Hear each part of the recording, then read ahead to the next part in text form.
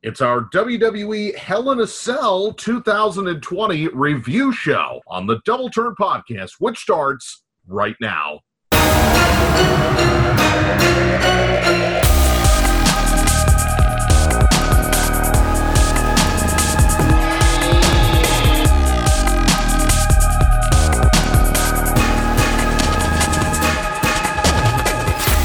Well, the show was, there was lots of cages involved, lots of red cages, and, let's just get into it, because it's Hell in a Cell 2020, and I don't know if I don't have the words to say what this show was. I'm not going to say it was all bad. I'm certainly not going to say it was all good. But I don't know if it's a thumbs in the middle show. Like, I have no real thoughts about... Look, I watched 2 pay-per-views. Actually, technically, I watched 3 pay-per-views this week. Because NXT decided to do, we hate WCW so much that we're going to bring back one of their statement pay-per-views. Yeah, because you're smart like that. If we get a chance to talk Halloween Havoc, I don't know if we will. There were parts of that show that were interesting. At least they decided to have a set that was not based on an LED board. I miss when WWE had unique sets for their pay-per-views. I miss that. Hey, since we're getting rid of a lot of talent, why can't we just put it into sets? Just saying. This is the Double Turn Wrestling Podcast. I feel like I've already gotten on my soapbox 5 minutes into this show, and that's okay because we are talking Hell in a Cell 2020. I do have a co-partner in this endeavor. It is Jorge. He is the J-Man. How are you, sir? I mean, I like how you said that you didn't have the words to describe this show. Well, that's going to be a real big problem for this podcast, that if you don't have any words to describe. No, look, this is what happens when we do our preview and prediction show, and there are 4 matches that we have to preview, and then 2 days before the show, they add not 1, not 2, but 3 matches to the pay-per-view, in which I can't talk about it. I have no idea what's going to happen, because ever since they moved SmackDown to Fridays, it's suboptimal to do a show, even during COVID times, on Friday night. It just is. I'm not going to wait for SmackDown. This is why it's been my pet peeve ever since they did it back in October, that they need to not wait until the go-home show to make half their pay-per-view. I don't think I'm alone in saying that's terrible. You're not. Remember last year for Hell in a Cell when we had 3 matches on the card? I don't want to remember last year's show because it was awful. It was terrible. So, if you're asking me if the 2020 version was better than 10 the times 2019 version, by default, it's better.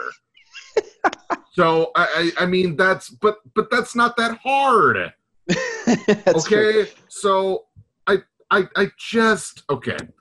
So to answer your question, I'm doing great, even though good. I'm on my cell phone. My laptop took a crap on me literally as I was getting ready to start this show.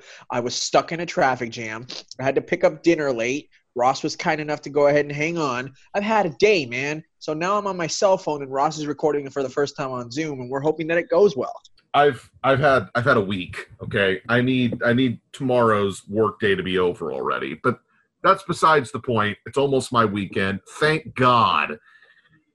However, I do have to talk about. Actually, we have to talk about this show. So before we get into it, I do want to tell you that my Bound for Glory 2020 review show from Impact Wrestling is up on one of our many sites and platforms that I will do right now. I only say mine because I did it solo. I did the preview and prediction show. I'm pretty sure I'm the only person on this podcast talking that actually watched the show. So, and again, that's not anything against Jorge. He just didn't watch the show, and I already did the preview and prediction show. So I did the review show. It's up. Go listen to it and then listen to this pay-per-view. Once again, I guarantee you, actually, I know that pay-per-view was better than this one. I know it was, because I watched both.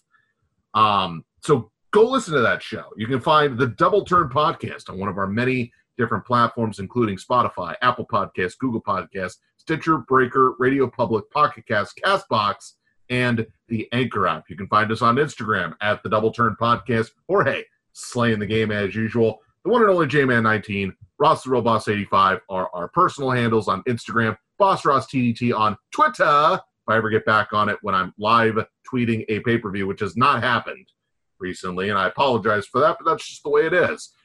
Questions, comments, ideas, anything involving with the show, you can send us messages to any of those. We've got some exciting shows planned up after this. We'll talk about those at the end of the show. We're kind of going fast because we are starting a little bit later than usual. So let's just get into the show. Hell in a Cell 2020 from the Amway Center in Orlando, Florida, because I have to say that every pay-per-view now. I don't care if they do the next 30,000 pay-per-views from here. It's where it's taking place. It's not at the Performance Center. It's still in Florida. It's still at the Amway Center. That is their home base. That is where they did this pay-per-view. So going into this show, the only things we knew about were the main event, actually, we knew all three Hell in a Cell matches, and we knew Elias versus Jeff Hardy. That's what we knew going into this show.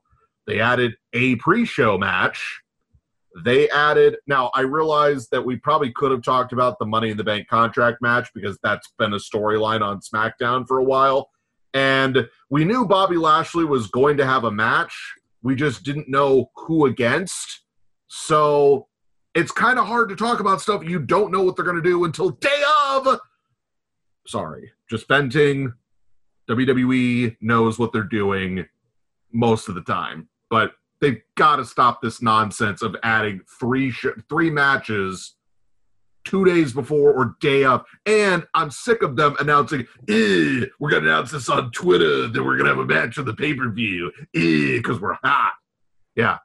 Thank God they don't announce things through Tout. Remember my rant on Tout? It's awful. I'm glad it died. How could I forget? It's not like it didn't just happen last week. Yeah. Tout, by the way, sucked.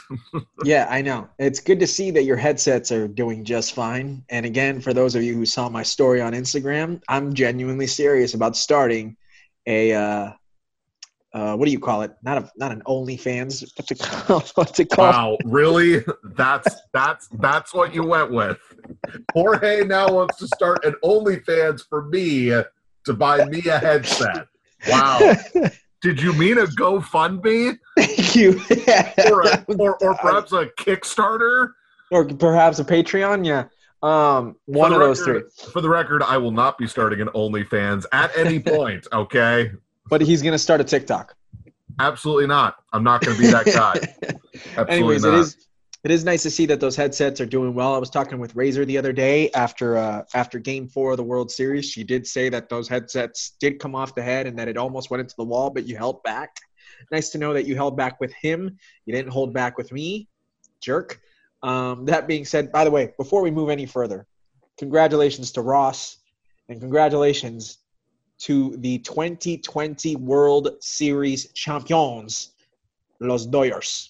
Shout out to the LA Dodgers. Shout out to the city of LA. Lakers and Dodgers winning titles within 2.5 week period, something like that, which has never happened ever because, well, this was the first time ever that the NBA went all the way into October. Usually the NBA is starting in October.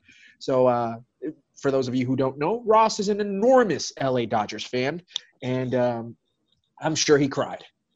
Yeah, so actually, just to correct you, and I really don't mean this to be a jerk move, but 1988, the Los Angeles Lakers and Los Angeles Dodgers both were champions that year. Oh, I know that. I'm saying in the sense that they've never won it that like at the same time. And what I mean by that, yeah, well, also because it's never happened. Well, right, no, because normally the NBA Finals take place in June, whereas the World Series normally takes place in October. Exactly. Or November if you're the New York Yankees, and that year that they went into November and called Derek Jeter Mr. November. That being said... Yeah, that was 2001, right. Yeah. So but because of COVID, it screwed everything up and the timelines So it was like really, really special, the fact that they won it within like that time frame and whatnot. But anyways, I did want to take some time on the podcast.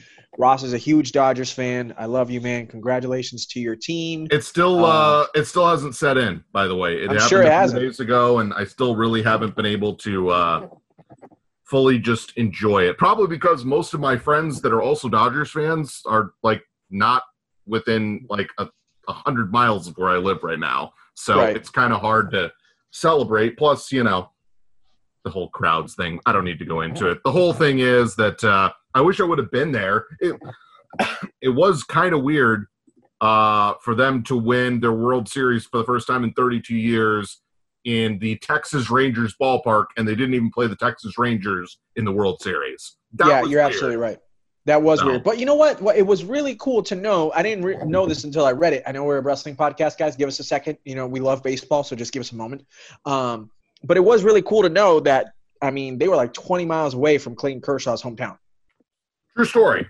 So, I'm hopefully, look, they're you're right. This is not a sports podcast. It's a wrestling podcast. There are lots of things that are coming out of that series that.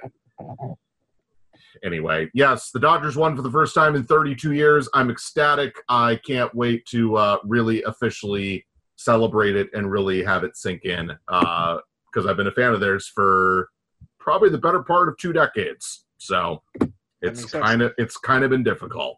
Yeah, I've got a few friends that are Dodgers fans, so really, really congratulations to you guys. I'm really happy for you, and here's to hoping that within our generation – we finally get the LA Dodgers versus the New York Yankees in the World Series. It would be really nice if that happened next year. It should have happened this year, but the freaking Tampa Bay Rays are apparently really, really good. And we just can't seem to beat them. So, yay. That being said, this is Hell in a Cell 2020. I do have to start off with the fact that, that's right, ladies and gentlemen, for those of you that really wanted it, Jeff Jarrett was on the pre-show panel. That's right. Double J was on the pre-show panel, and it was kind of weird, but at the same time, whatever. Like, I've never been a big fan of some of the people they put on the pre-show. You cannot convince me that Rosenberg is talented. I'm sorry, you just can't. Who's the guy? Like Sam Roberts. Yes, Sam Roberts is terrible too. Look, I'm not saying Booker T is a beacon of hope either, but, at least, look, I'm happy that Charlie Caruso was there. All I'm saying is there are pre-show panels that have been way worse than this, okay? That's all I'm saying. So on the pre-show, well, remember when I told you way back in the day that I knew this 24/7 gimmick was going to run out of steam? I just didn't know when. If it wasn't dead before this pay-per-view, it's dead. Like, I get it. I really do get it.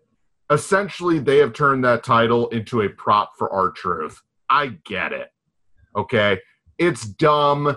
It's silly. We've got, Marshmello winning it. We've got, what's his face? Basically every celebrity under the sun wears it for like 2 minutes. Right. Every diva that's retired has worn it for the last Yeah. So, yeah.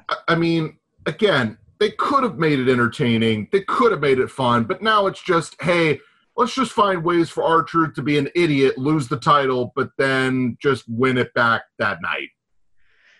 Well, I think it peaked during with Drake Maverick and R-Truth. I think that was because I think we can all agree that Drake Maverick and R-Truth, that little thing that they had going, was very fun. It was very funny. It was relatively enjoyable, but at some point it was going to have to run its course, and it did. And R-Truth is doing his best to continue to make it entertaining and whatnot, but at the same time, it's just like it is time filler.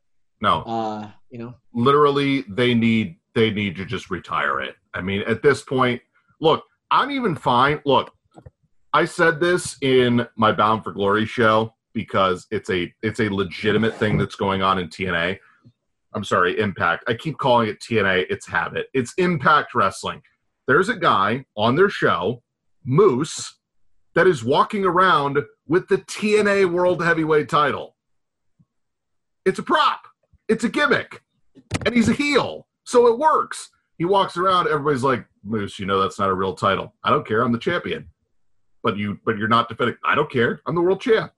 It's a heel thing. It works. And then if you decide to pay it off or you decide to do anything for it, at least you have one person taking it seriously. This, no one takes seriously. So I just want them to retire it, get rid of it. It's done. Like, I'm officially over it. Whatever it is, mark this date down. By the way, R-Truth beat Drew Gulak via submission, whatever the hell that means. So it's done. It's done. So let me just take a quick peek here. The WWE 24/7 Championship was established on May 20th, 2019. That was a long time. That was a night after Money in the Bank. So the night after the best Money in the Bank ladder match of the last 15 years. But nobody else is willing to admit that because, 3-course entree with poo for dessert. Oh, sorry. Fake news. Fake news. So, look, mark this down. October 29th, 2020, this title's dead. And it probably was dead sooner than that, so don't jump down my throat. But mark it down now. It was probably dead. It was probably dead May 20th, 2019. That's fine. Whatever. I had fun with it for a while, but now it's just dumb. It's filler. I don't need it. R-Truth can be a comedy act and be very entertaining without this BS. I'm done with it. What is he now? He's like a 38-time champion? Legitimately, I'm pretty sure it's around that number. Because you said it, I'm going to look this up, and then I will speak no more of this match or this belt or anything around it. You guessed 38. He is up to 42. Wow, I was close. So, shout out to me. Yeah, 42. So, yeah, I really don't even know what to say. For the love of the good Lord, let us move on. Yes, thank goodness. So, much to my surprise, Roman Reigns versus Jey Uso opened the pay-per-view. I was ecstatic.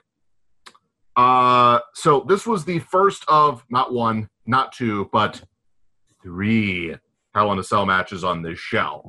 It was for the Universal Championship. The stipulations of this match were if Jey quit, then essentially they would be exiled. Booted out of the family. Okay. Out of the NOI wrestling family. So him and Jimmy and their wives and their children. Okay. Like their entire collective family. So basically, the entire lead up to this match is either we're going to see a family torn apart, in quotes. Sounds like a soap opera. Then again, wrestling pretty much is a soap opera, but let's just put this into context. Either we see Jey Uso, Jimmy Uso, plus kicked out of the family, or we would see Jey Uso as the Universal Champion. Okay, now that I've got that out of the way. This match... Oh, by the way, this was also an I Quit Hell in a Cell match, okay? So not only do we have one gimmick being Hell in a Cell match, then we have an I Quit stipulation. That's a second gimmick. And for at least half the match, it was a strap match. So we had a Hell in a Cell with an I Quit stipulation with a strap. Confused yet? Excited yet?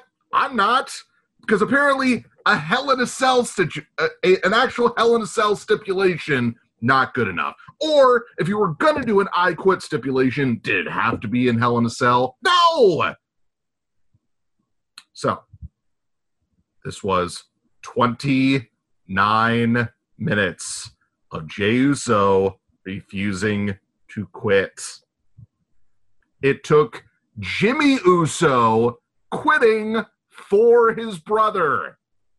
Now, if this storyline, and albeit I don't like this idea either, if this storyline is Jimmy quits for Jay, and then Jay turns on Jimmy and joins Roman in their family, that would make sense. Because Jay never quit. Jimmy did. Which, by the way, I don't know how that works because I thought one person that's in the match has to quit. So, okay, hold on for 1 second. Hang on. So, just to clarify. So, Roman was beating the snot out of Jay. Jimmy comes out. He's telling him to back off. Let's talk this out. And Roman's like, okay, fine. And, they shake hands. And then Roman grabs Jimmy and puts him in the guillotine. And then Jay said, I quit, so Roman would let go of Jimmy. So Jay actually said the words, I quit. Okay, so again, so then reverse what I just said. Yeah, it would make sense if Jimmy turned on Jay and joined Roman. That would make sense. Maybe. Okay, so that being said, if you're telling me that there was actually a tease of Roman Reigns saying, I quit, again, my entire complaint, actually half my complaint is that it's Jay flippin' Uso. The other half of my complaint is, okay, I understand that Roman Reigns is a heel. I understand that I don't like this heel turn because they don't have a good explanation for it. They just decided he was going to show up and just be a heel. But I'm sorry, I don't believe the storyline. The entire storyline is based around the fact that this family, that is actual family, is actually going to break up. I get it. It's pro wrestling. I get it. But you're meaning to tell me that I'm supposed to believe that at any point Roman Reigns is not winning this match in this feud? No! So why do I care? So there are a lot of matches and there are a lot of feuds that we have watched over the years that we knew for a fact that one person was not going to win that feud at all. Okay? Yet most people, Ross included, were still able to enjoy them for some odd reason. Or maybe just, the quality of the storytelling, the quality of the wrestling itself. Would you like to give me an example of this? Let me see. Give me one moment. For storyline, okay? Let me be very clear. Storyline, not match. Correct. But I'm pretty sure that in 2016, you were, for the most part, on board with Dean Ambrose and Brock Lesnar at WrestleMania 32. Not the match, but the storyline. Am I accurate in that assumption? Okay, here's the difference. Okay, go ahead. Here's the difference right away with that analysis. I agree with you that I accepted the fact that at no point did I have delusions of grandeur that Dean Ambrose, a.k.a. Jon Moxley, was ever going to beat Brock Lesnar. No delusions of that. However, do I buy Dean Ambrose as a world champion? Yes, I do. Okay. At no point do I ever see Jey Uso being a world champion of any promotion. And that's fine. That's perfectly fine. That's perfectly fine. But I think the thing is that we have to take away from this, which I keep saying, which I think that I've been relatively consistent on over the last few weeks, is that this story is not meant to put over Jay. This story is meant to put over Roman in the sense of Roman has decided to take more drastic measures because he has now reached a certain point in his career and he has to continue to push himself. And the only way that he can do that is by pushing everyone out of the way. Excuse me, I'm going to sneeze. Okay, so this is what I'll say then. This storyline would be 1,000% better. Okay? Let's say Roman Reigns comes back, has no explanation for what he's done, which is what's happened, right? He comes back, he just starts killing everybody. Just killing everybody. And then you don't have him win the Universal title, and you still do this feud, and you still have the same result. I totally understand. My big problem is they are tying this storyline and this feud with a title. Well, here's I guess the rebuttal to that was it was either this or you keep it on Strowman. Or actually, no, because Strowman lost it. Strowman lost it at SummerSlam. Well, actually, no. You could have kept it on Strowman or you kept it on The Fiend. And so they put themselves in a situation where what was the most logical situation to be placed in right now? Roman.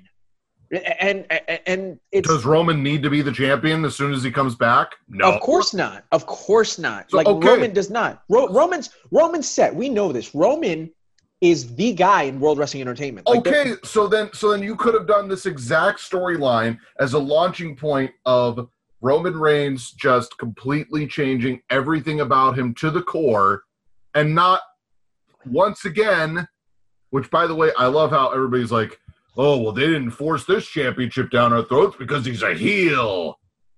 I'm sorry, I'm not buying it. Yeah, but at the same time, you got to remember, though, bro, the fact that he hasn't been world champion in 2 years. When he was last world champion, he held it for less than 30 days. You know? Okay, but my point is that this feud does not need a championship attached to it. Which is fine. I'll give you that. And they're basically shoehorning it in. Yeah, I guess so. So look, I'm sorry. To me, this was 29 minutes of me waiting for Jey Uso to say I quit. I'm sorry. I can't enjoy this feud. I can't. Okay, that's fine. To me, it was – I'll be honest with you. I thought the match went, a little too long. I will give you that.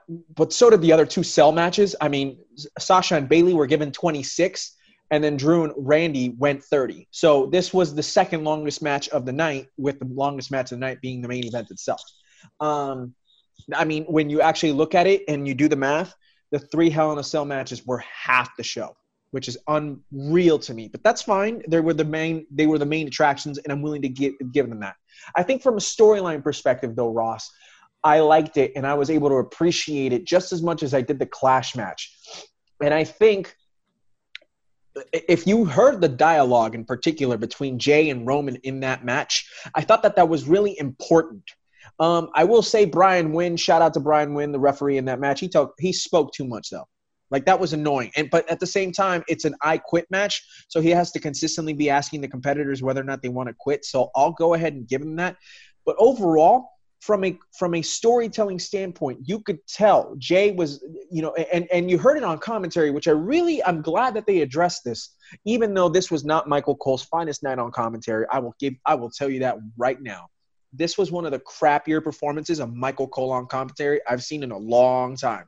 Flubbing all over his lines, like mixing up words, not pronouncing word. Like, there were words that he was saying that I was like, that's a word and it's not a word. He meant to say something else and it just sounded like ass. But that being said, Michael Cole and Corey Graves addressed this really well. And it's what I stated a few minutes ago was Roman Reigns and let me make sure I get this clear. Jey Uso said this, and they addressed it on commentary, is the fact that Roman Reigns was feeling the pressure of being the top guy in WWE, and because of that, changed his character. I know that's not quite the explanation that we wanted, especially since it didn't come from Roman. I get that, but at least it's something. At least it starts to kind of get the wheels turning a little bit in my head, at least. I know that it's not going to get it in yours, and I fully understand that, but I think that it was really important to make sure that that was said. Because, you're gone for 5 months, right? And you come back and all of a sudden you start killing everybody, and then you want people to hate you, but you're not giving me the reason why.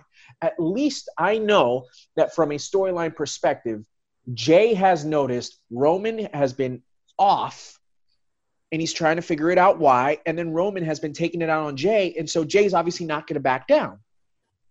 To me, overall, I really like this match. Again, it went long. I think it could have been done in 20 minutes, maybe 20. I would have said 25 at the longest. 29, I was like, oof. There was a lot of standing still, but at least they filled it with good dialogue. And that was the psychology in this match, to me, was really, really strong. And I think that's something to be commended. It was not by any means brutal, although there were some spots that I was just like, wow. In particular, Roman putting the steel steps right next to Jay's head in the corner and going for a drive-by drop kick. Mm-hmm. That was a spot that I was just like, oh, okay, that's pretty gnarly. And then, you talked about the strap stuff and whatnot, but let's be very clear. Those strap shots hurt like a mofo. I mean, they really sunk into one another. And that was, to me, there was a certain level of brutality that matched the storytelling within the match, where it wasn't high spot, high risk. I didn't need it from this match. I appreciated the pacing to an extent. Like I said, I have stated that it was a little bit long, but the pacing overall matched the storytelling in the same way that there was a faster pace to Sasha and Bayley, which I really appreciated, which we'll go ahead and discuss in a few minutes. I thought that this match was really, really well told. I think Jimmy being placed in – let me actually be very clear. I love the fact that they gave Roman a submission move. I love the fact that he's now got a submission move to go along with the spear. And I think that the guillotine is a really good submission move for him to have because of his size. And he can hit it, and he can hit it on big people, and he can hit it on smaller dudes. Does that make sense? Yes. There are times that, like I can't take seriously Daniel Bryan putting the yes lock on a guy Braun Strowman's size. Even though Daniel Bryan is a great technical wrestler, it's just from a size differential. It doesn't make sense. Roman can. Obviously, we saw it a week and a half ago. He did it to Strowman. He put him in the guillotine lock and made him tap out. Yeah. So I think that was very cool. We haven't seen the theme music change for Roman yet, and that's still a little bit tough for me to take a swallow at. But they've made the tweaks, and they continue to make tweaks to Roman's character that's making me appreciate him more and more. I still agree with you. I think that I need a promo. I need a promo from either him or Paul saying, this is the reason why I came back and started destroying everybody. Now, they're giving us Easter eggs all over the place of the pressures, right? I think that's really important. But to be fair to you, I don't think it's quite enough just yet. Roman Reigns defends his Universal Championship. He retains in an I Quit Hell in a Cell match over Jey Uso. Before we move on, Ross, can I ask you, were you able to appreciate this match a little bit more than their Clash match, or were you indifferent to it? No, don't care. Sorry, I don't. Okay, it's fine. I can't get into it. So, Elias and Jeff Hardy had a very forgettable match that ended in a disqualification, which means they're having another match.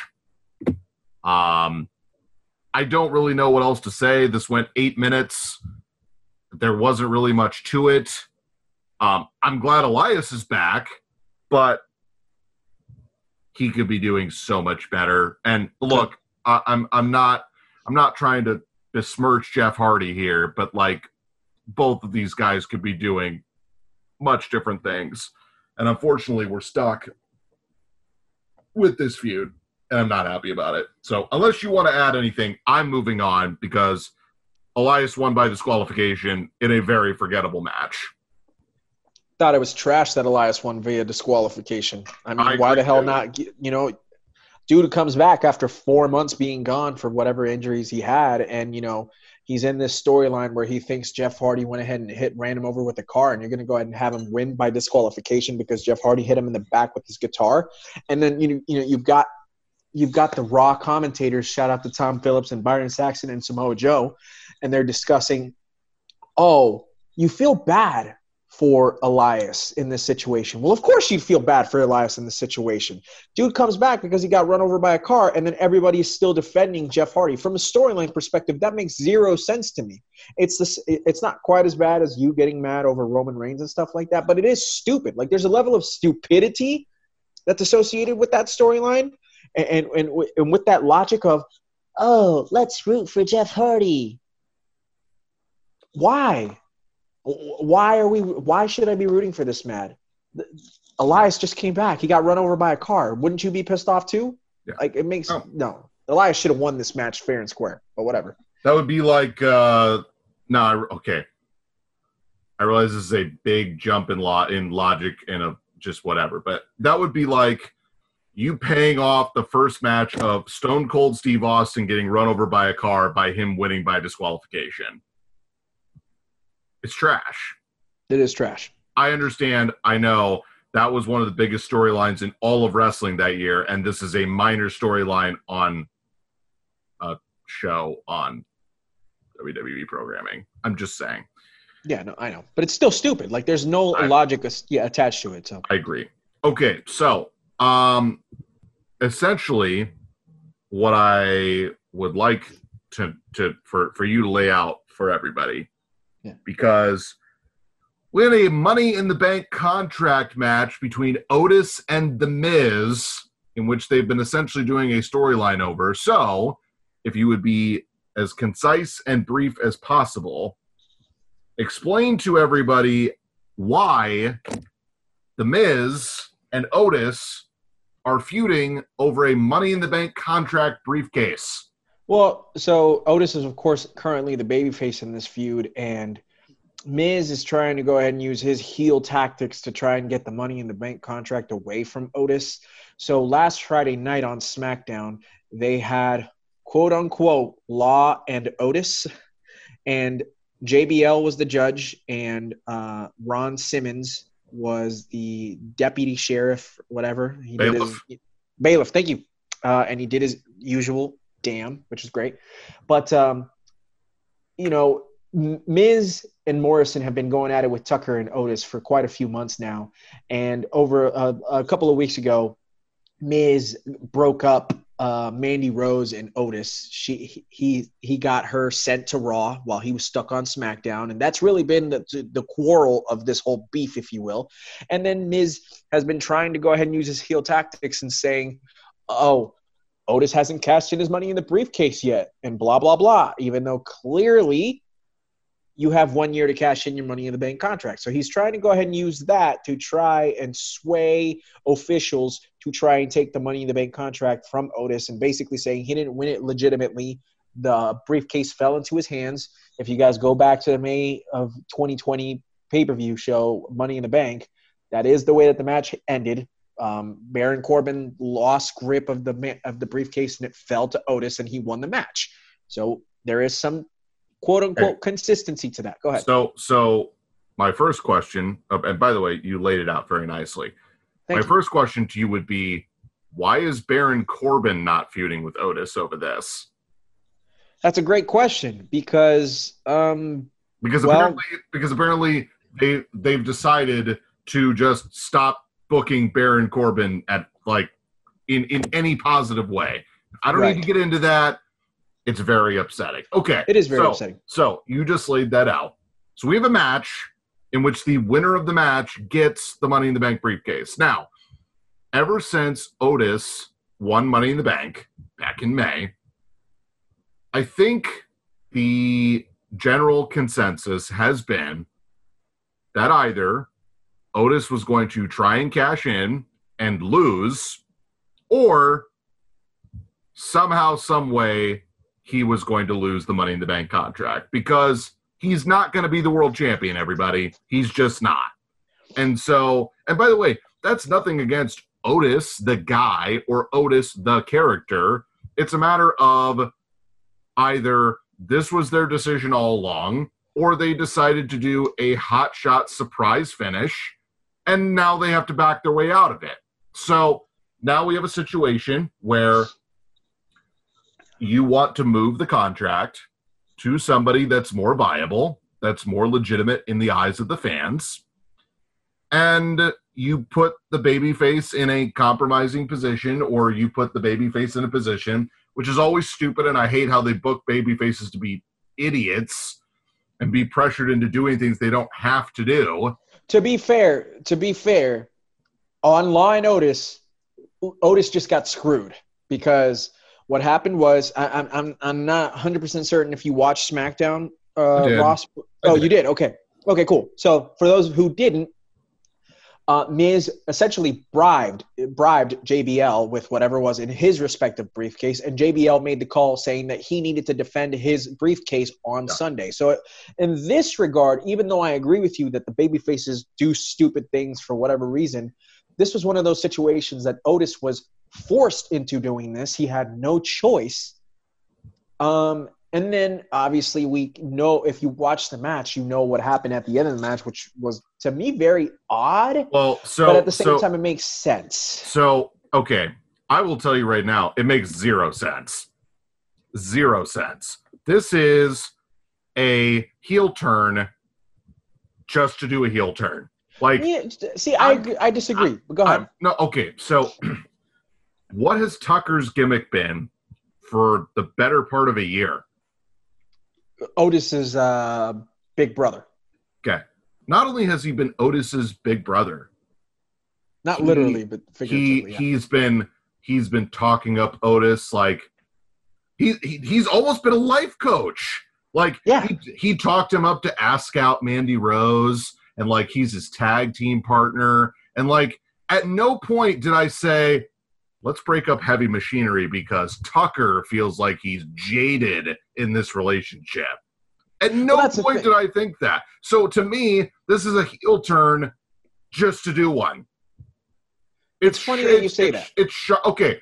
What's the fallout from this? Tucker versus Otis? Which I think is stupid. I do think that's stupid. And not to mention they're both on two different shows. Otis is still stuck on SmackDown. Tucker just got moved over to Raw. So don't worry. Don't worry. They can do a match at Survivor Series. It'll make sense. Probably. But that my thing is, I say that facetiously. Go ahead. I know. There is a lot of stupidity, but then there's a little tiny bit of logic. To me, over the last 7 months of the Mandy Rose Otis storyline, you could always tell that Tucker was always put into the backseat every single time. It wasn't quite to the point of Mandy Rose and Sonya Deville, but there was something similar to that. Otis it was all about Mandy, and Tucker was giving him all this advice and pushing him and being positive towards him. And then you could tell that Otis never fully appreciated Tucker. I'm being completely serious when I talk about this, ladies and gentlemen. I'm going along with what the storyline is dictating towards me. So if you feel like this sounds stupid, I understand, but I'm just being completely honest with you. When Otis won Money in the Bank, he really kind of left Tucker behind, and it was always about Otis. In the tag team, on SmackDown, with Mandy Rose, Tucker was just there. And it doesn't surprise me from a storyline perspective, Tucker would be jealous and just fed up with the bull crap of always being there for Otis, and then deciding, you know what? I'm sick of this. I'm sick of being the third wheel to you and Mandy Rose. Okay, time out, though. Time out. Go ahead. Okay. So everything you just said, I could see there being validity to it.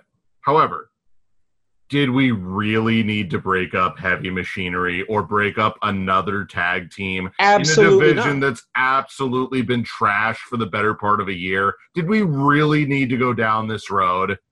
No. The answer to that is no, yes. So again, I say they did this just to do it. Yeah, no, I know that. I guarantee you they didn't put as much thought as what I just said into it. Maybe they did, but it's another square kick to the nutsack in the tag team division of WWE, man. Like, literally, I honestly can only think of really two legitimate tag teams on the main roster right now. That's the New Day and the Street Profits. I was going to say, you better not say the Usos because they're both not wrestling. No. They're not. That's not a tag team right now. I mean, Jimmy's out still recovering from his ACL. When he comes back, that'll make 3. Whoop-de-doo. Whoop-de-doo. There's not even that many legitimate tag teams in the women's division, dude. Like, so not only is the tag team decimation happening on the men's side, it's now happening on the women's side, and it's just like, what on God's green earth is going on? So now that's all I want to say about Otis and Tucker. Here's the thing. I love The Miz. I think I'm probably the bigger Miz fan on this show, and I'm willing to admit that, and that's fine. And I've been saying that Miz should be in the World Championship picture. I've been saying that for quite a while, too. Here's the thing, though. The one time that The Miz should be in the world title picture should not be currently. This has been the least legitimate version of The Miz we've seen in like 7 years. If you wanted Miz in the world title picture, 2016, 2017, 2018, I would have told you that's the Miz that needs to be in the world title picture.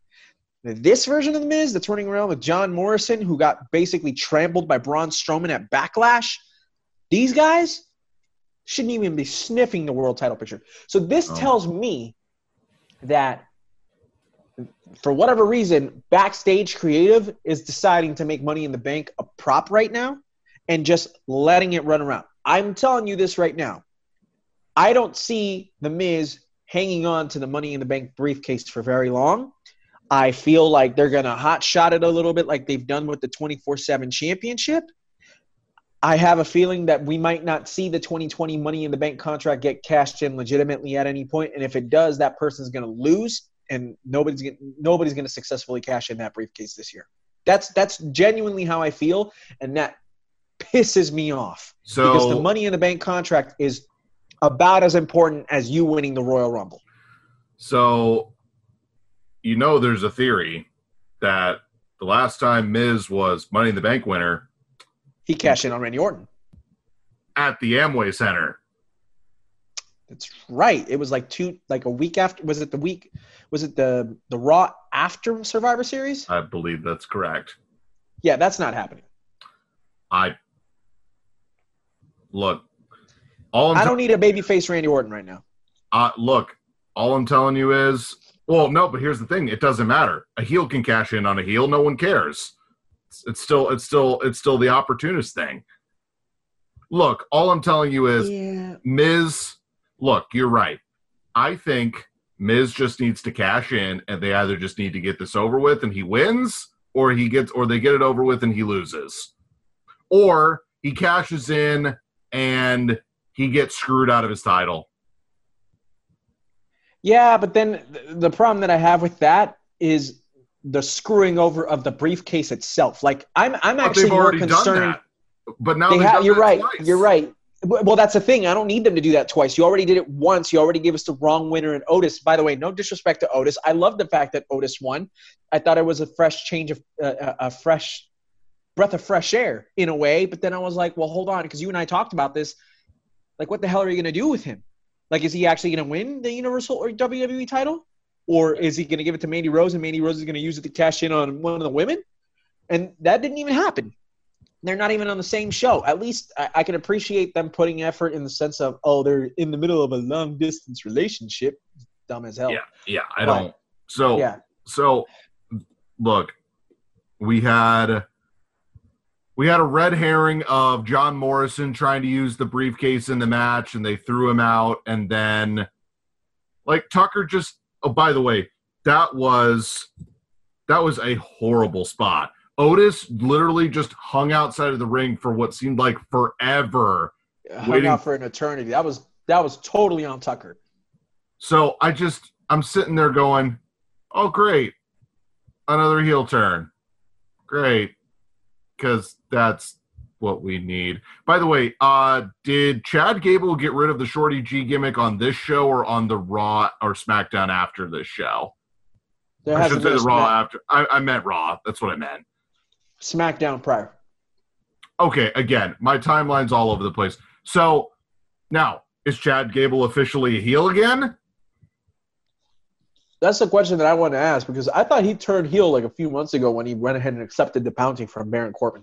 Okay, so if that's the case, then maybe my idea is going to come true, and we're going to see a tag team. I did text you about that of Tucker and Chad Gable, because I'd be all for that. It would actually make sense because they're both amateur wrestlers. Tucker can lose the whole vest gimmick of heavy machinery, and he and Chad Gable would actually make a good amateur wrestling tag team. The only problem with that is right now Tucker's on Raw and Chad Gable's on SmackDown. Yeah, so that doesn't matter. It doesn't matter. They can just have one of them show up on the other show and just change that. That's fine. That's a good point. No, I mean, clearly they've shown that the draft and the separate rosters mean absolutely nothing. So whatever. So again, I understand why they had the result that they did. I'm not a big fan of the heel turn. I'm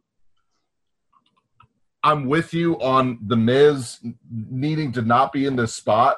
If they were actually going to do this, they should have done it like 2 or 3 years ago. 2017 was the perfect year to do this. Like that was The Miz's probably his best run in the last 10 years, or in 2016 when he was feuding with Dolph Ziggler over the Intercontinental Championship. And obviously he cut the promo of his life on Talking Smack. Like that was the time to take advantage of The Miz. Not right now when he's running around with John Morrison doing Law and Otis. And by the way, I mean, fair play to Miz. The Miz is doing everything that he can with what he's being given. And that's to me what makes The Miz super great. But I mean, backstage creative doesn't know when to do things. Like this is now the moment that you want to give him the Money in the Bank contract instead of when he was on fire, when he got the pop of his life in Brooklyn, when he was in the ring with Roman Reigns and John Cena. You didn't do it then. You want to do it now? The level of ignorance is unbelievable. These are the same guys that did a music video called Hey, Hey, Hey against Braun Strowman. I mean, that was incredibly entertaining, and I'll give him that. No, it sucked. I'm supposed to think of that guy as a world champion? You're mad that it was Braun Strowman. That's all. Braun Strowman retained in that match. Thank you very much. I know. It's just, oh my God. Okay, tell you what. I'm advocating that you listen to the song once, and I guarantee you'll be on my side about cringing terrible it is. I did. I've listened to it when they went ahead and played it at Money in the Bank. It's probably not Money in the Bank. Excuse me. At Backlash. It's probably your ringtone. Okay. Time for. Okay. I don't want to say this is a polarizing thing to talk about, but I will talk about it because it was mentioned, I believe, on our Instagram page and a bunch of other pages. I did put it up there. I did. Okay. Because I knew somebody would respond, and I knew somebody else would respond right after that. So I felt that it was a very interesting dialogue, and I have been purposely waiting for this show because I want to ask you a question, but I'll let you lay it out. All right. Bayley and Sasha Banks in a Hell in a Cell match for the WWE SmackDown Women's Championship. Now, I know what the argument is going to be. That this is the continuation of a feud that really never got started, that really never ended. So there are some people that went into this match and went, oh yeah, this is the next logical progression in the storyline of something that started years ago. And then there are other people that are like, but this is the first match in the feud and it's a Hell in a Cell match. I'm here to tell you that I don't think that they should have been a Hell in a Cell, but I think that their Hell in a Cell match was very good. But go ahead. Now, Bayley brings a chair to the ring, a special chair to the ring, right? Now, if I were booking this, okay, let's just take something that sounds ridiculous, but it'll make my point. Okay, Triple H, your boy Triple H, had a sledgehammer that he would either bring to the ring, hide under the ring. Flair would have it, finagling around in one of his bags. I don't know, okay? One sledgehammer, One! And then he replaced it when, like, Nash or Goldberg, like, broke it in half, right? And yes, this was on WWE programming in the early 2000s, not WCW. Yes, this is true. This is Triple H would go to his local Home Depot and buy it. He didn't go to Lowe's because he didn't get the discount. So, let's say that Triple H and Mankind had a Hell in a Cell match, right? And Triple H brings his sledgehammer out to the ring, right? Would it make sense for Mankind, Mick Foley, Cactus Jack, whoever you want to say, would it make sense for those two to bring in 50 sledgehammers? No, it wouldn't. Because you see, if this was booked correctly, there would have been one chair. Okay, hold on. So, well, hold on. I'll let you finish. Go ahead. Okay, now, I understand the psychology of the match. It was a well-worked match. There are problems I had with the match here and there. Okay? And I will reiterate now and again when we go deeper into it, this should not have main evented the pay-per-view. I'm sorry. To me, even if you think this is a match of the feud that never really got started, that never really ended, I can't see how you can argue that this should main event this show. I'm sorry. I don't see it. You have not built this up properly enough for me to actually believe that this should have main evented the show. So, I mentioned the fact that this did not need to be a Hell in a Cell match. This could have been a no-holds-barred match, a no-disqualification match. I realize it's not TLC, but something along those lines of basically any and all weapons are involved or allowed to be, whatever. I don't care. If you're having Bayley have one special chair, don't overdo it with gimmicks. Now, if you want to have an instance where Bayley comes out and brings in a bunch of hardcore weapons and beats the hell out of Sasha Banks, and then halfway through the match, she goes under the ring and finds her chair. And then her chair is basically like her crutch to try and win the match, and then it backfires on her. You lessen the value of her chair when you have 50 used in this match. So, to me, there wasn't that many chairs used. That's the first thing. Now, that's not my argument. So you responded on Instagram with a very interesting comment, and if it's okay with you, if I may read it.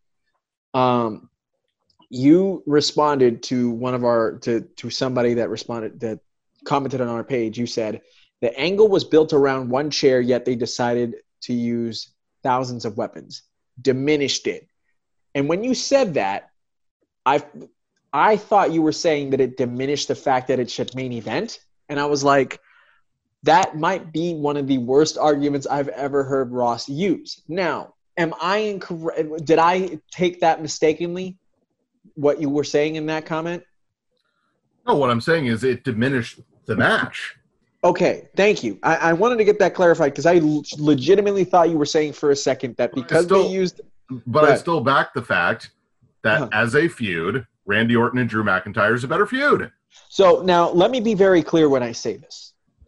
I thought that there were two matches that should have main evented this show. You say Roman Reigns versus Jey Uso, I swear. No, Ross, can you let me finish? Thank you. Sure. I was just waiting for you to defend Jey Uso more. Go ahead. Man, that match was a banger, okay? Like, you just need to calm down. I don't really know what to say to you right now. Go ahead. I've already interrupted you 4 times. Go ahead. It's okay. What I was going to say was there was 2 matches on this show that should have main evented. One of them was either Sasha Banks and Bayley, and the other one was Drew McIntyre and Randy Orton. And they picked the right one. And yes, they did pick the right one in overall because the WWE Championship, the fact that Randy beat Drew McIntyre, which we'll get into shortly, And just like this whole overarching storyline of that's taken up the last summer, a bit of summer and all of fall. And you might say, oh, well, Sasha and Bayley has taken up like years. And you're right. You're right. It has. And to be honest with you, I could give you an argument of why I think it probably should have main evented. It could have main evented. Let me say this. It could have main evented. I don't think it was the right call for it to main event, because Ross does make some good points in the sense of, even though this is a story that's been, and I don't want to trace this all the way back to 2015 to NXT TakeOver Brooklyn and NXT TakeOver Respect, because that storyline has nothing to do with the storyline that we're talking about now. What has to do with the storyline is if you go all the way back to late 2017, early 2018, that makes sense in the sense of, Sasha and Bayley kind of like bickering with one another, and, Sasha turning her back on Bayley in the Elimination Chamber match in 2018 for the Raw Women's Championship. That makes sense, and it should be incorporated into what we're discussing this evening and what transpired on Sunday night. But because the first match of this feud, the first real match of this feud, should not have been a Hell in a Cell match. But we were dealt the cards of it happening in October, and had it not been a Hell in a Cell match, people would have complained that there was no Hell in a Cell match. But they already had. Okay. Yeah, they already had two. You're right. They did have two. This pay-per-view could have had one Hell in a Cell match. The main event. True. I mean, true. No, because Roman versus Jay could have just been an I Quit match, which, by the way, would have involved everything else they did other than the cage. And then but the problem there is, then if you do like a no disqualification match in the Bayley Sasha, okay, well then really the only difference between a no disqualification and an I Quit match is somebody has to say I quit, whereas in a no disqualification match, it's just getting pinned or submitted. That's exactly correct. And also, then people would go ahead and make the statement of, oh, well, this is just Extreme Rules all over again. And to be fair, they'd have a point. They'd actually have a point, because it would be like Extreme Rules. But then so here's my argument. And this that is we the don't thing that need you're an going to agree Extreme with. Rules or Hell in a Cell as a basis for a pay-per-view. You're right. We do not need exactly. We do not need all these gimmicks as pay-per-views. No. Do I agree that at some point Sasha and Bayley should have competed in a Hell in a Cell match? You bet your ass I do. The story was going to warrant it. Heck, I can make the case that it warranted it right now because of how much quote-unquote hatred there was between the two ladies, and the betrayal of Bayley towards Sasha, and Sasha couldn't wait to get her hands on her, and Bayley losing the title was a huge moment of the entire calendar year, which, by the way, it is. It is a huge moment. But the fact that WWE has too many gimmicks really puts them in a weird situation where they were forced to do an I Quit stipulation inside of a Hell in a Cell, so it could be different enough from the fact that they were having another two Hell in a Cell matches on the same pay-per-view. And the other point is, as great of a story and how long it's lasted between Sasha and Bayley to get to this point, it's still the first match in the feud. It's still the first match in the feud, so it should not have been a Hell in a Cell match. And in that point, it should not have probably main evented. If this was the feud ender between Sasha and Bayley, then I'd be like, it's got a main event. Because as good as Randy Orton and Drew McIntyre have been over the last few months, it would have been too much history. It would have been too much hype. It would have been too much emphasis on Sasha and Bayley to not allow it to warrant a main event slot. But because of its placement and because of the beginnings only really happening 4 weeks ago, and I know what the argument is, oh, well, the breakup, it's had the seeds and stuff like that. There's a difference between seeds being planted and 4 to 5 months worth of a feud and a story where people are just like waiting to sink their teeth in. Because I'm here to tell you right now, if you don't think that the Bayley-Sasha rematch is coming, you're crazy. You're crazy. Because that storyline has only just gotten started. So my point is, Ross is probably right that it shouldn't have main evented Hell in a Cell.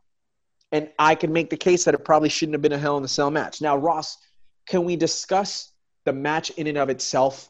Because to me, I'm here to tell you, was it better than Brooklyn? No, it wasn't. And it was never going to be better than Brooklyn. No, okay. Was it better than – go ahead. I never said the psychology of the match and the actual match were bad. I never said that. I'm not saying you did. So, did this need to be Hell in a Cell? No. As a match, okay, this is what's confusing to me, okay?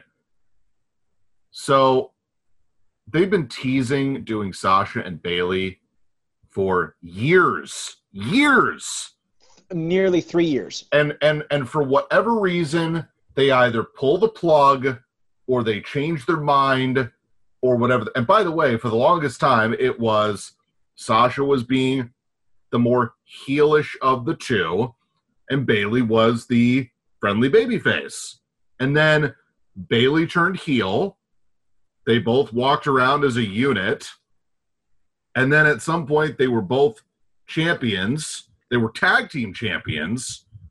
And then it was, instead of doing which at the time made more sense to me, it would have made more sense for Bayley to lose her title, Sasha keep her title, since Sasha's been bailing Bayley out of all her situations, that now Bayley's jealous because Sasha's the only one with the title. And then you have the first match be that with Sasha retaining.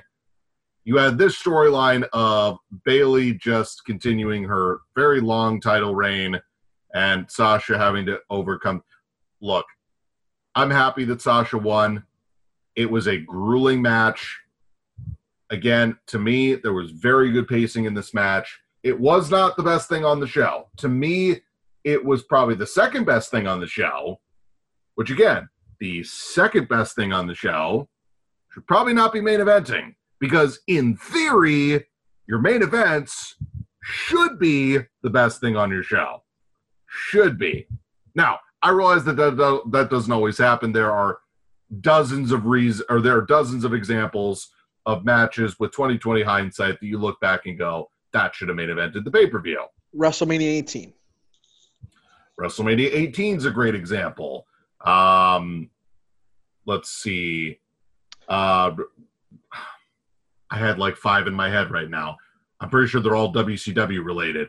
The WCW Halloween Havoc, I believe, of 1998. DDP and Goldberg should have main evented that show. Oh, yeah. We already talked about Rock Hogan. Let's see. 25, Taker versus Shawn Michaels should have main evented. The point is that as a match, as a story, as much as I didn't agree with how we got here, we're here now. And so now I'm interested to see if they stick with this whole... Well, first of all, I hope Sasha keeps the title more than 3 weeks, because she's literally pulling The Rock and having a bunch of really short title reigns and putting a bunch of other people over. It's really, really upsetting, actually. Because, and by the way, I'm not saying that The Rock, didn't have at least one, actually, did he ever hold the title for 6 months? I'll be completely honest with you. I do not believe so. Okay. His first title reign, I think, lasted like a month and a half, and then he lost it back to Mankind. And then he won it back, and then he lost it to Mankind, and then won it back, and then lost it to Austin at WrestleMania 15. And then in 2000, he held it for a month. So I guess, I guess for me, right, is your plan for Bayley to just screw her way into another victory? Because, by the way, this company and other companies have not been beneath having somebody have a very long title reign, them lose the title, and then get it back, within a month. Because, by the way, let's see. I can name a couple right now. Hollywood Hogan, when he first became the champion in WCW, held it for almost a year. They had Lex Luger beat him on the 100th Nitro, and then 6 days later, they had Hogan regain the title. So instead of him holding it for 450-something days and then losing it at Starrcade, He had a title reign for 350-something days, and then a title reign for like 120. By the way, the North, the tag team champions for Impact Wrestling, which they re-won at Bound for Glory, they held their titles for over a year. They lost the titles to the Machine Guns, and then they just won them back. So John Cena. John Cena is another perfect example of that. There are lots of examples of that. So I'm hoping that the end game is not, well, we really want Bayley to be in that triple threat match at Survivor Series against the Raw Women's Champion and the NXT Women's Champion, so Sasha has to lose the belt in the next 3 weeks. I really hope that's not the case. But I don't know what their end game here is. So unless you're saying Bayley's not getting her rematch, well, okay, they could do Bayley's rematch on SmackDown, and then those two could basically wrestle for the next few weeks, and Bayley wants her shot to represent SmackDown and get her belt back, and Sasha keeps the belt. And you could do a storyline where really Bayley doesn't get her true rematch on a pay-per-view until, what would that be, TLC? I mean, you could do that, but it's like, okay, so you either have to keep Bayley near the title or you have to take her completely out of the title picture, and I don't think they're going to do that. So you kind of have to be – so I'm sorry, I know I strayed off. I said we were going to talk about the match, and I kind of talked about it, and then I didn't. The point is, the match was good. I had no problems with the match other than the excessive weapons that, to me, took away from the story. You know, it's fascinating that you say that, because to me, I think that I don't think the weapons took away from the story.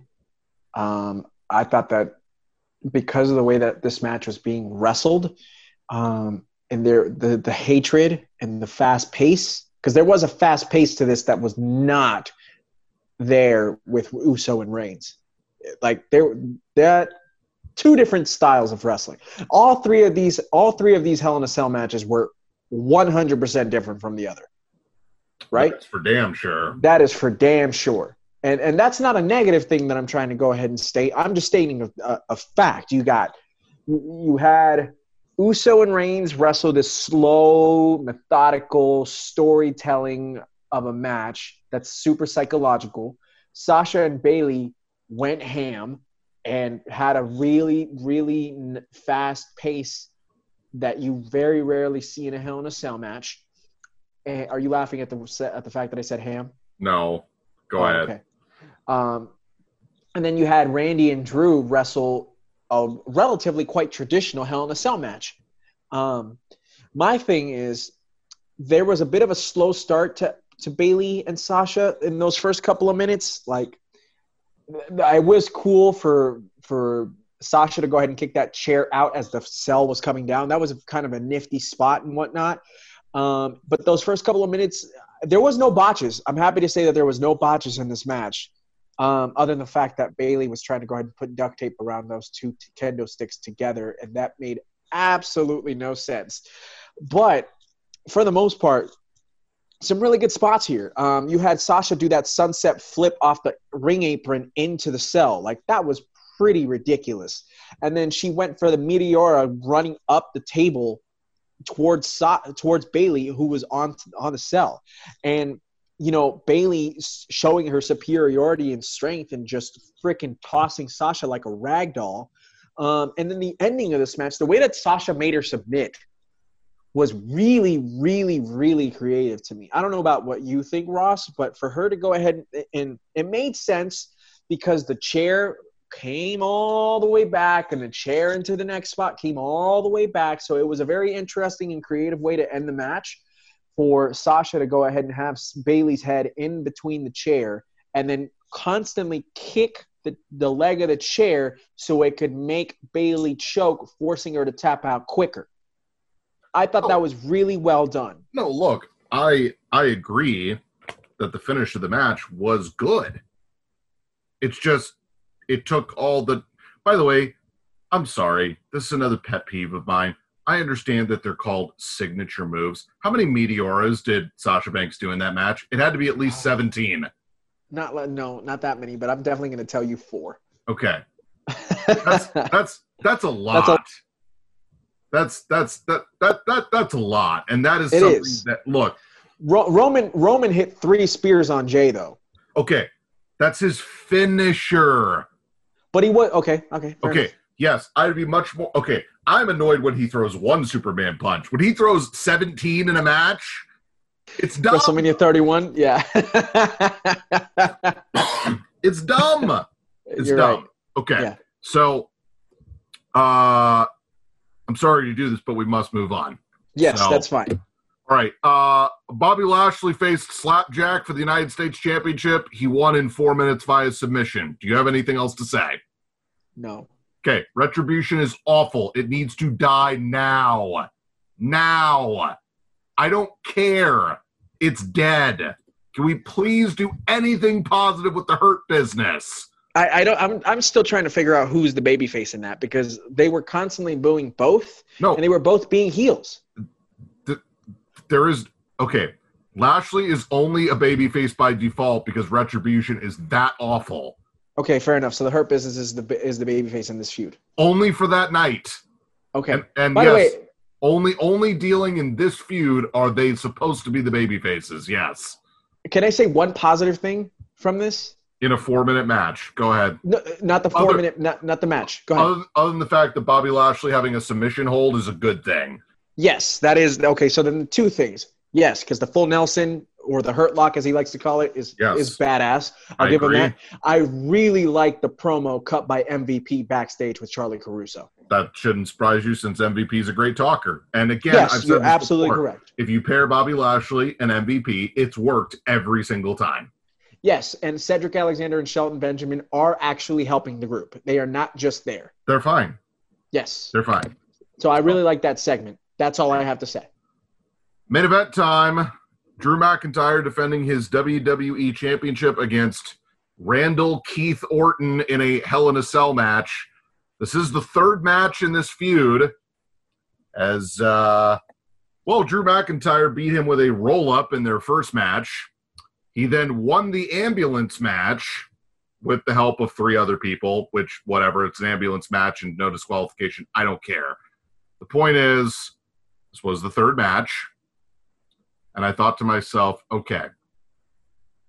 Now, history would tell us that Orton typically does the job 3 times. He's already done it twice. He did it for Jinder. He did it for Mark Henry. He's done it in plenty of other instances, maybe not jobbing 3 times, but he's put somebody over, at least to the best of his abilities, multiple times, if not 2 or 3 times. Okay? So I thought to myself, okay, ever since Drew McIntyre won the championship at WrestleMania, I understand that it was supposed to be a very big moment that was taken away from him because there were no fans. And fair or not, as great of work as I and Jorge and many people that listen to this show and many people in the WWE universe and many people that just like wrestling in general would agree that Drew McIntyre is everything a world champion should be. And he's going to continue to be a big-time main event player for this company as long as he's still here and as long as he continues to progress the way he is. However, unfortunately, with no fans and no crowd and nobody to really get that babyface reaction and getting behind a character, or vice versa with heels not really being able to get true heat because there's no crowd, I think they called an audible. I really think they do. I think, and I don't have anything to prove this, this is just me being a wrestling fan, I think they decided that they wanted Orton to be in a high-profile match at Survivor Series, and the only way to do that was to make him the champion. And I think that they've done Drew McIntyre as the champion for 6 months, if not longer. And I think they decided that they wanted to switch things up And instead of waiting until the Royal Rumble to do it, they're doing it now. And if you're going to do it now, you might as well do it with a guy that the fans will accept beating Drew McIntyre. They will accept a transition champion of Randy Orton, which is essentially what he's going to be. I don't think he's holding this till WrestleMania. Maybe I'm wrong, and maybe this has been the plan the whole time. But given how this feud has been, I don't see them trading the belt back and forth the next few months. I think they decided, well, if Drew beats him, we don't have a plan. Which, by the way, is 1,000% their fault. So I think they backed themselves into a corner and said, well, if Drew beats Randy, we don't have a plan. If Randy beats Drew, we can continue this for at least another few months. And we have the Survivor Series buffer of there's not really a title match because we have 3 brands that are all wrestling each other in which no titles are on the line. So we've given ourselves a small buffer to actually figure out what we're doing, even though this entire time WWE has essentially had to do month to month, week to week, short-term booking, and they still can't figure this out. So, look, I've said all that. I will say this. The match was very good. I don't think this match was capable of being bad. In fact, I think the only way this match I would consider bad is if one of them got hurt in the first 5 minutes and they had to slug it out for another 5 minutes just to end it. Or somehow there were just a bunch of botches that were out of their control, or something happens where just one of the performers just couldn't go at maximum capacity. I don't think these two are capable of having a bad match. So you're not going to hear me say a bad thing about this. I will say, looking back on this show, with what they did to have this big of a title change on this show, by the way, they did 2 big title changes. They had Bayley lose after holding the title for a year, and they had Drew McIntyre lose the title after holding a title for 7 months. That's 2 pretty big things to do on a Hell in a Cell B-show pay-per-view. So I don't know the rationale. It was a good match. I thought Drew probably should have won. But then, again, it's back to this is the problem they have where they legitimately have 7 main eventers. So, well, if Randy loses 3 times, he's done. We don't have a plan. I think you make excellent points there, my friend. As always, I think it's a mixture of all that. I also think, and I'm going to be completely honest with you, and I've seen some people mention this online, and I'm not going to be a conspiracy theorist, but I'll put my 2 cents in. I think Edge is ahead of schedule.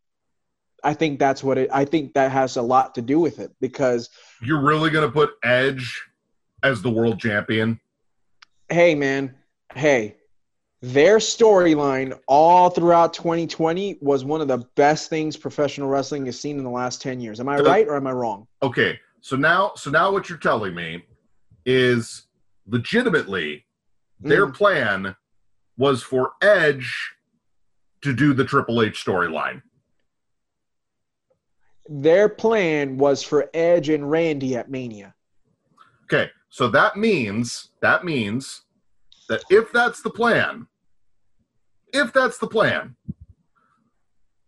Orton has to hold it till Mania, and Edge has to win the Royal Rumble. I know that sounds crazy. No, but I'm saying, okay, now, if Edge didn't get hurt, right? And if Edge didn't get hurt, they would have had their match at SummerSlam. Okay. So, okay. I'm not saying it's a bad idea. I at no point have said Edge being the champion, beating Orton for this title is a bad idea.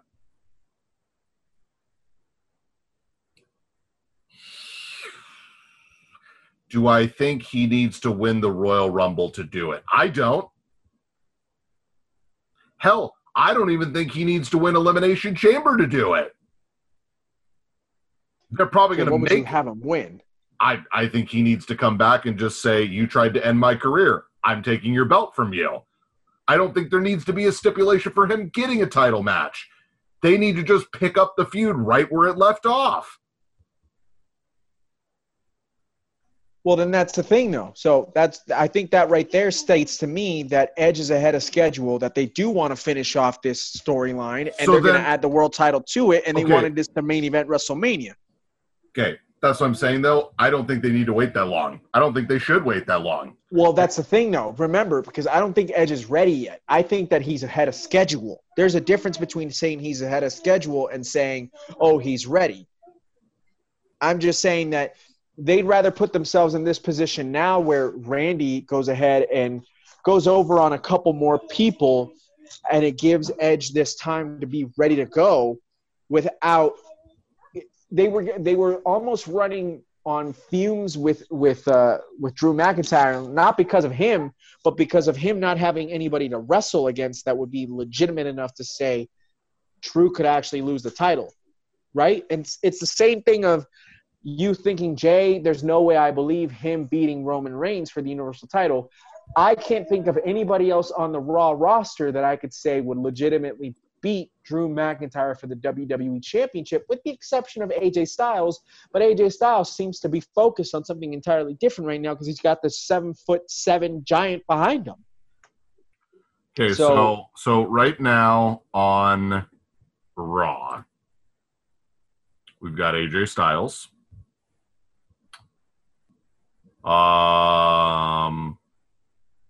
Ooh. Okay. Very selfishly, I just saw one name that they could build up to face Drew McIntyre for the championship, and I would buy it. Not tomorrow, not next week, but if you're building Drew McIntyre an opponent, we already talked about him. Bobby Lashley. I mean, again, so here's the thing about Bobby Lashley.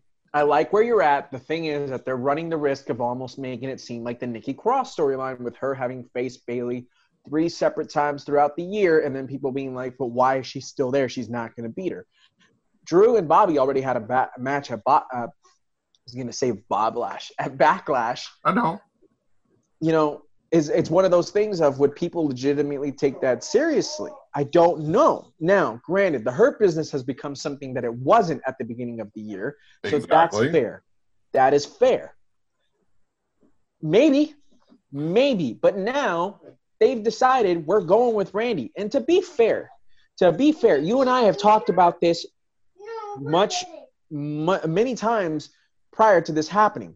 Randy Orton was on too big of a roll for you to go ahead and state he doesn't deserve to be the champion right now. Because on the contrary, he's had one of the better years of his career. And ladies and gentlemen, this is now a 14-time world champion and one of the greatest of all time. A person who, to me, is in my top 10 greatest professional wrestlers ever. Not WWE centric. So all of them. So if you were going to do this, why not just have him win last month? That's a good question. And I think that it was one of those situations where they were like, I don't know whether or not we have anybody else around us that would be legitimate enough for Drew. Let's wait it out. And then they realized we don't have anybody else for Drew. So I think that they just got to the point where it was like we don't have they reached the end game with Drew McIntyre. They didn't have anybody else that he could do a legitimately good enough storyline with, and they decided to go ahead and pass the torch and pass the baton over to Randy. I think that's really what it is. Well, here's what I will say. This show was a B show from WWE. It was not a great show. It was not a terrible show. It was a show. I think the 3 cell matches delivered. To me, I know. Russ. I think it was overkill. Oh yeah, no, I wholeheartedly agree. 3 cell matches was ridiculous. And again, now you and I differ. So if I'm okay, watch watch the Bailey Sasha match, watch the main event. And if you're on my side on the Roman Reigns thing, don't watch the opener. Don't watch it. Don't waste your time. Literally, you will thank me for not having you waste 30 minutes of your life on that ridiculousness. Okay, now that's too much. You'll thank me for realizing, oh man, Roman and Jay actually put on a really, really strong match. Jorge actually knows what the heck he's talking about. Now, and we don't have time to get into it, but I will say this. You want to see a women's match, main event to pay-per-view? Io Shirai versus Candice LeRae absolutely should have main evented Halloween Havoc, and it did. So, which by the way, I hate to say this, Candice LeRae's gimmick is literally Alexa Bliss 2.0. It's literally the same gimmick. I'm bite-sized poison. That's terrible. That's a terrible nickname. The only difference 5 Feet of Fury is much better. The only difference is that she's got Johnny Gargano. And by the time Alexa Bliss really made it big, her and Buddy Murphy had split. True, and to be fair, Candice LeRae is probably a better wrestler than Alexa Bliss. Like, no disrespect to Alexa Bliss, but I think that's pretty... Technically, yes. Alexa Bliss is a much better promo, though. Oh, 100%. The character overall is Alexa Bliss. Yeah. 100%. Yes. But that shouldn't surprise you, since Candice LeRae's husband is a guy that is great at wrestling and not great at promos. Well, hold on for 1 second, because Brie Bella can't wrestle to save her life, and her husband is one of the greatest wrestlers we've ever seen. And Nikki Bella was engaged to the top performer of this generation. So okay. No, I'm just saying it makes sense that they're great technical wrestlers but can't cut promos. Okay, that's fair. That's I'll give you that. Plus Candice LeRae is 10 times the wrestler that either of the Bellas are. So yes. So and not to mention Io Shirai and Candice LeRae have been tearing it up for like the last year and a half. They can't have a bad match against one another. It's ridiculous how good they are against one another. Yes. So once we get closer to Survivor Series, if they do what they have done the last few years, which is basically brand versus brand versus brand, I'll be very intrigued, because if you're telling me I get to see Sasha versus Asuka versus Io Shirai, sign me up. 100%. And hopefully, by the way, Sasha doesn't die. That's very true. That match has the potential of being the match of the year. Like, I'm not kidding when I say that. Also, listen, I'm here to tell you, the last time these two guys faced off one another, it was 6 years ago. Mm-hmm. Roman Reigns has changed a lot. Roman Reigns versus Randy Orton. Damn. So it would be. Well, hold on. It would be. Well, yeah. Would they do those two and the Balor? Yeah. Oh. I mean, maybe. I mean, they should. They should. Here's the thing, though, Ross. I'm not 100% sure if they're going to do the NXT route all over again. It seems to me like they're kind of keeping that away, that they're not going to do it this year. So I'm not 100% certain. Well, no, because every promotional thing says it's Sasha versus Asuka and not Io. So, okay, that would make sense. Okay, so if we go that route, right? Randy versus Roman, that's heel versus heel. That is heel versus heel. But remember, we saw that Brock versus Daniel Bryan 2 years ago. Okay.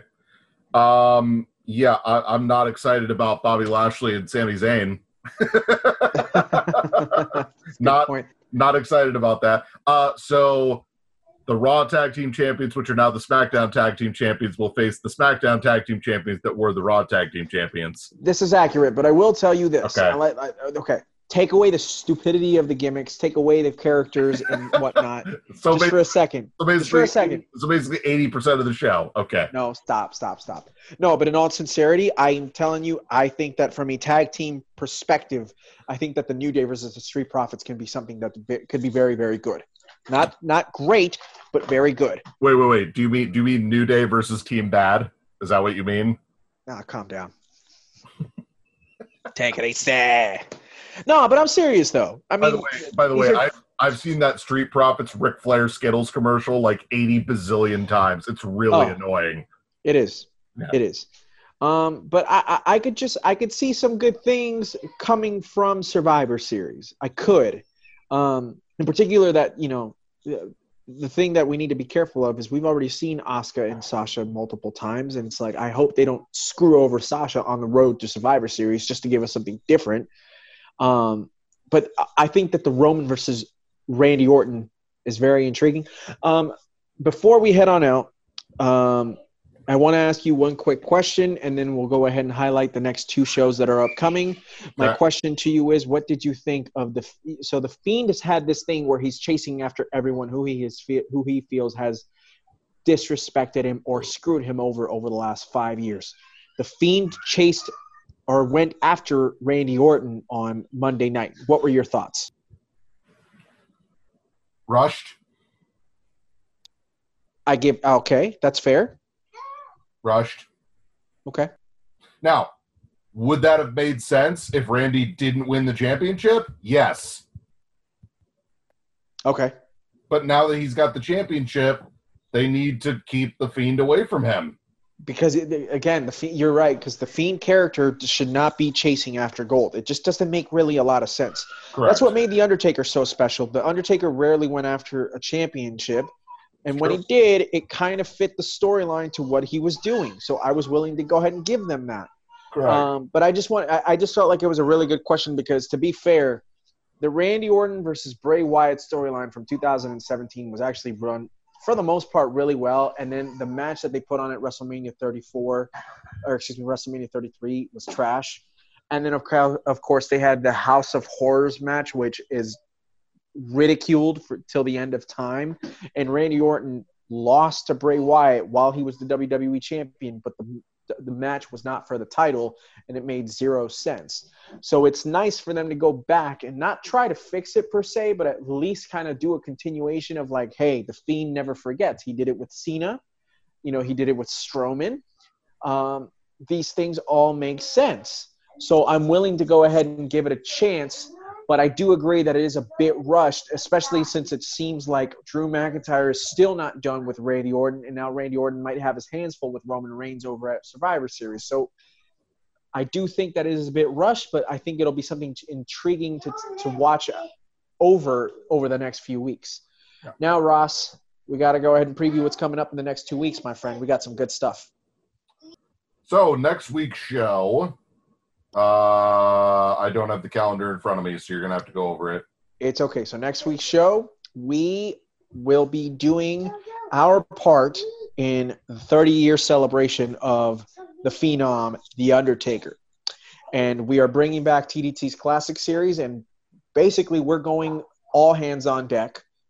We're not having a guest. What I mean is we are going for some special stuff. We have decided to go Undertaker versus Shawn Michaels and basically give you guys our thoughts on 3 of the greatest matches ever. Period.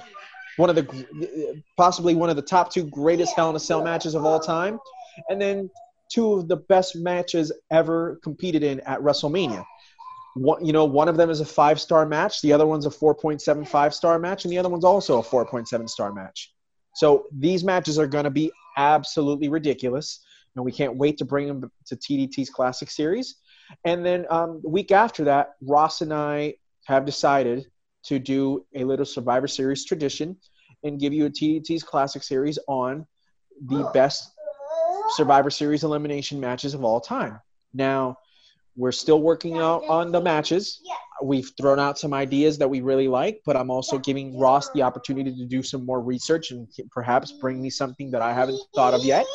But that is something that we're taking a look into. But that is going to be the TDT's Classic Series before our Survivor Series preview show, excuse me. Yes. So that is our next 2 shows. And then by the time that gets there, as he said, we will be on the precipice of one of the, previously Big 4 pay-per-views. I guess it's still considered a Big 5 pay-per-view, even though I could now make the argument that this company now has 3 big pay-per-views, that being Royal Rumble, SummerSlam, and WrestleMania. course, with no fans in the building, are any of these shows really big deals? Let's just be honest. That being said, I did not think we were going to go this long on Hell in a Cell. I say what you want. It was a show. So, any closing thoughts on tonight's show? On tonight's show, no, it was an absolute pleasure to do it. I'm sorry that I had to do it on my phone and was unable to have my laptop available to me, but hopefully the audio quality comes out spectacular. We'll see what we can do for you, for everybody. One more time for our, of course, where you can find this great show. The Double Turn Podcast, Spotify, Apple Podcasts, Google Podcasts, Stitcher, Breaker, Radio Public, Pocket Cast, CastBox, and the Anchor app. You can catch our content on the Double Turn Podcast on Instagram. One and only J-Man19, Ross the Real Boss 85, and then Boss Ross TDT on Twitter. Any and all feedback, comments, ideas, anything at all.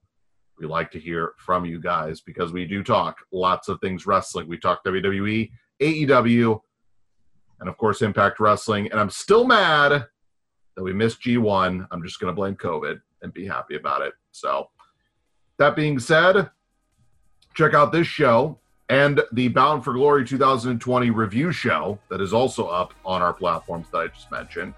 So that is going to do it for this week's edition of the Double Turn Podcast from the J-Man. I'm Boss Ross, and we will catch you on the flip side.